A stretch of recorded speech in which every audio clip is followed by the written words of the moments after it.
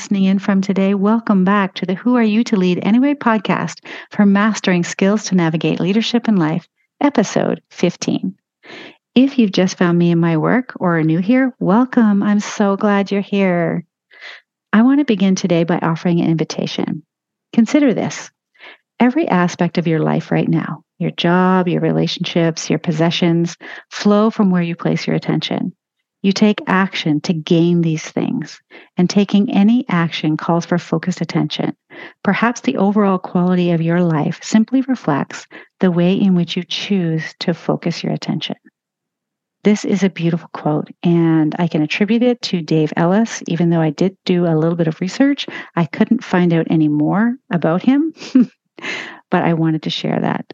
Now, during today's episode, I want to explore 3 elements which are at the heart of the coaching model from the Adler Faculty of Professional Coaching, which is where I did my coach training. These 3 elements are awareness, choice, and trust. And I want to break them down so that we can begin to understand how they relate to the process of making positive change. So the first is awareness, which is defined by the Oxford Dictionary as having knowledge or perception of a situation or fact. Now, awareness allows us to recognize and understand a problem or issue we're experiencing, and awareness is the starting point of everything and every change.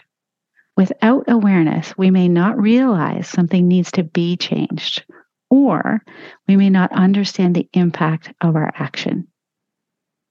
With greater awareness, we can begin the process of taking action to address the issue and create a positive change or outcome for ourselves. Where we focus our attention shapes our experience and also creates our life. Focusing on positive thoughts and positive experiences can attract more positivity and happiness and fulfillment in our lives. And a focus on negative thoughts and experiences can attract more negativity and hardship in our lives. So when I coach for awareness, I zoom in on 4 things specifically. Who you are as a person. I'm curious to hear about the strengths, the gifts, the talents of each of my clients. And we spend time becoming aware of each of these things, how they help, how they hinder, the cues and clues that come up for them.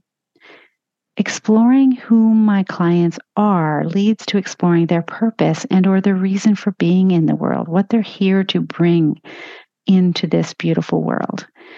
Now, coaching for purpose is more of a process because purpose doesn't tend to reveal itself quickly or as clearly. Finding our purpose is more of a process versus a destination, you might say. And a great question to ask yourself is, what's the thing you're always motivated to do, even when no one pays you? Or what shows up for you in a fulfilling way? What leaves you feeling good and happy and like everything is right in your world? Those would be some curious questions to explore. Now, for me, I've always been motivated to make a difference in the lives of others. And I want to do that in a way that's meaningful. And so I did so while working in human resources. And when I found coaching, I could see that there was a way for me to make an even bigger impact by doing deeper work with clients. So the truth of it for me is I spend most of my time honing my craft in coaching, thinking about coaching, or thinking about ways to help my clients create the results they want for themselves. So I feel very much like I'm closer and closer to my purpose. So back to you. And coaching for awareness. Once I have a sense of who my client is, I shift to what it is that they want and why they want it. Now, having an awareness to what they want, the benefits as they see them, and what achieving this thing that they want will allow to become possible, shed some light on the motivation behind what they want, and can be incredibly revealing. It taps into the motivation, as I mentioned. And if what we want is something that we are willing to work with and through our discomfort to have or to bring into being, that is something really worth doing that for. So a great question to ask yourself is, what are the meaningful goals and dreams that I have for myself? What do I desire most in my life? What am I willing to overcome in order to have that? Now, all goals can be categorized as either performance or a learning or a fulfillment goal. And it's really important to spend some time exploring what specifically the individual goal or objective or intention is. And part of the work that we do is to zoom in on the behaviors required to support the goal, the objective, or the intention that the client has, and what they are doing or not doing instead. Because we're kind of, we have sneaky brains. So we are complex beings, and it's not uncommon to discover that while we want something for ourselves, we often have competing commitments and assumptions that we make. So getting curious with clients about what they want, what will be different for them once they have it, is an interesting exploration because it brings up fear. And bringing up fear around what we're doing and what we're trying to avoid, and also the fear of not getting what we want comes into play. So again, spending time in awareness with where the client is in relation to what they want specifically can help discover the gap.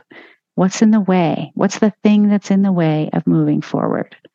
And once we understand the gap, then we spend time exploring, okay, let's look at what works here. And let's look at what doesn't work here as it relates to supports and interference specifically.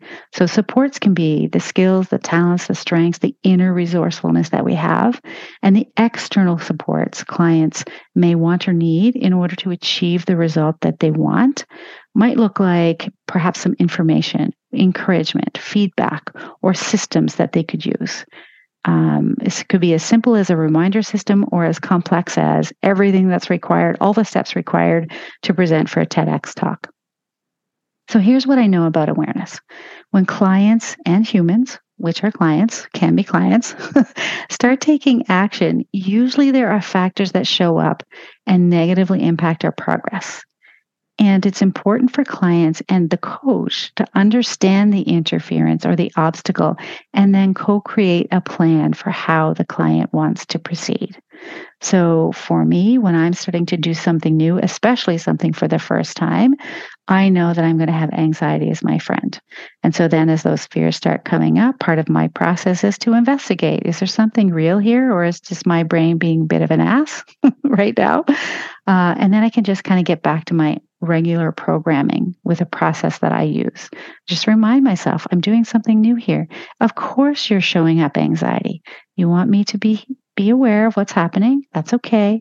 I got this. Let's get back to it. So some of the ways for us to raise our own self-awareness, in addition to what I've shared already, are we could take some assessment or personality tests. They can be great places to start. We can ask for feedback or insights from others about their experience of us. We also can journal. Now, there's a caveat here, unfiltered journaling and honest journaling about our thoughts, our challenges, noticing what we're thinking, what we're feeling, what we're doing, what we're not doing, what we're believing about ourselves, what we're not believing about ourselves. The thoughts we have about relationships we're in, or a situation we are faced with, or a circumstance we're experiencing. Just put everything down on paper and just notice everything that you're thinking and feeling about it. Another way to raise our awareness is to attune to our emotions.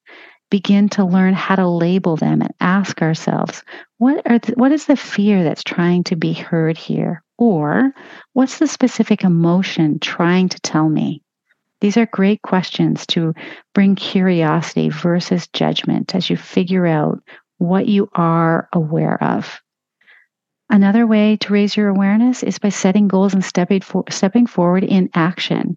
It's a great way to raise your awareness because this is when our insecurities show up. As I mentioned, it's our fear shows up.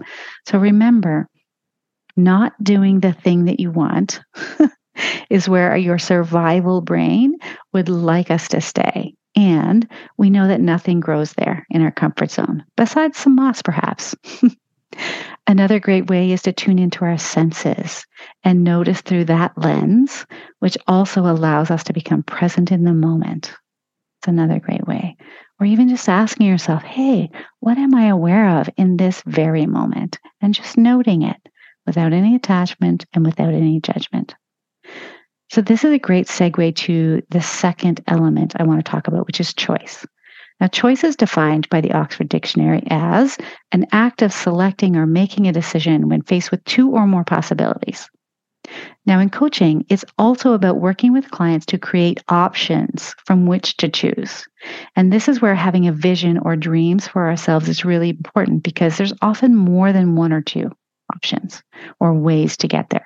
So, combining awareness and choice is a dynamic that can provide us agency to make powerful choices in all areas of life.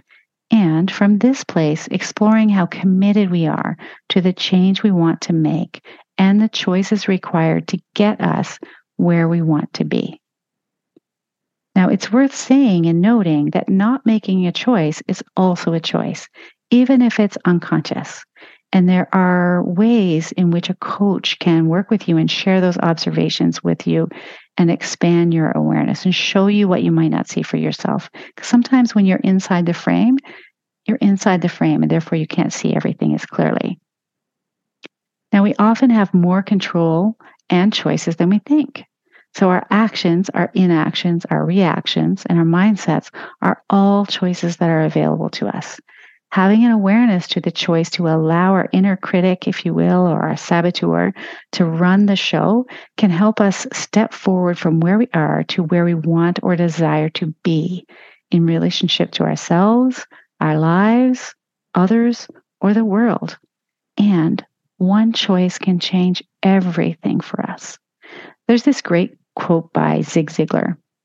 He talks about the 3 C's of life: choices, chances, and changes. You must make a choice to take a chance, or your life will never change. So changing our choices can change our life. And I'm not just saying this because it's a great quote. I'm saying this because I've done it. And I'm curious what would be possible for you if you believed the same could be true for you. A great question to ask yourself is, what am I choosing right now? In this moment, you're choosing to spend time listening to this podcast, and there's a reason for that. Another great question to ask is, where am I allowing my inner saboteur or my inner critic to run the show? Can be a great awareness exercise. Another question is, what choice can I or do I want to make now that's in service of my best self or my future? Making choices is essential, especially as it relates to building self-trust, which is the last element of the heart of coaching. Now, when we make choices that align with our values and our goals, we develop a sense of confidence in our own ability to make decisions. It is self-trust that can help us navigate through difficult situations and make choices that are ultimately in our best interest. However, it's important to remember that self-trust is not built overnight. It takes time, it takes practice, and sometimes it takes making mistakes to be able to learn and to grow. But by consistently choosing what feels right for us, choice after choice, we can cultivate a strong sense of self-trust and live a more authentic and fulfilling life. Now, building self-trust requires us to set some actionable goals, and then we have to consistently keep our promise to ourselves. We have to be honest with ourselves. We have to be reliable and show up for ourselves for those commitments and for those promises that we've made. In essence, we have to be in integrity with ourselves by living in alignment with our goals and our values. Being consistent with our actions and our reactions to build those habits that we need to sustain us forward toward our goal. Also, building self-trust happens by celebrating our successes along the way and even deciding ahead of time when we will do so, which also helps us be the person we are striving to become along the way. Being an active listener for ourselves and to ourselves by paying attention to our thoughts and whether or not they are serving us or sabotaging us. I want to give you a quick plug here for an episode coming your way next week, where one of my guests gives some specific actionable strategies for doing just this and links up a workbook for you. I think you're going to love it. Now, another way to build self-trust is to be empathetic and compassionate with ourselves. After all, we are human. We are not robots. Now, one of my coaches, Stacey Bayman, says, how we get there is how we'll be there. So when we build self-trust and are respectful, patient, kind, and understanding toward ourselves, just like we would be to a friend, the experience as we shift and change throughout the seasons of our lives can invite such a different experience than the path our beautiful brains offer us, which is fear-based. So as I wrap this up, if we could be aware of the choices we're making throughout the day and ask ourselves on a consistent basis, what choice am I making now? We could build so much more self-trust. What a beautiful way to say goodnight to yourself at the end of the day as you brush your teeth and look in the mirror, acknowledging yourself for an intentional, aware, choice-filled day, and not beating yourself up if you didn't choose everything perfectly, because let's face it, there is no perfect way. So I hope you found this useful as it relates to the process of change, all of the elements that we need to be able to make those changes. And here's what I know for sure. You have survived a lot already, and you're going to survive whatever change is coming your way. And with these tips, you can trust yourself along the way. In the meantime, take care of yourself, take care of your team, and I will see you next week. Thanks for listening. Your feedback is a gift. Please rate and review with your honest opinion. Subscribe and share with your colleagues, especially if you've worked with me and found value in the work we've done together. Connect with me in my favorite places, LinkedIn and Instagram. My website is Cynthia Jamieson Coach, all lowercase, all one word, .ca. Until next time, make it a great week.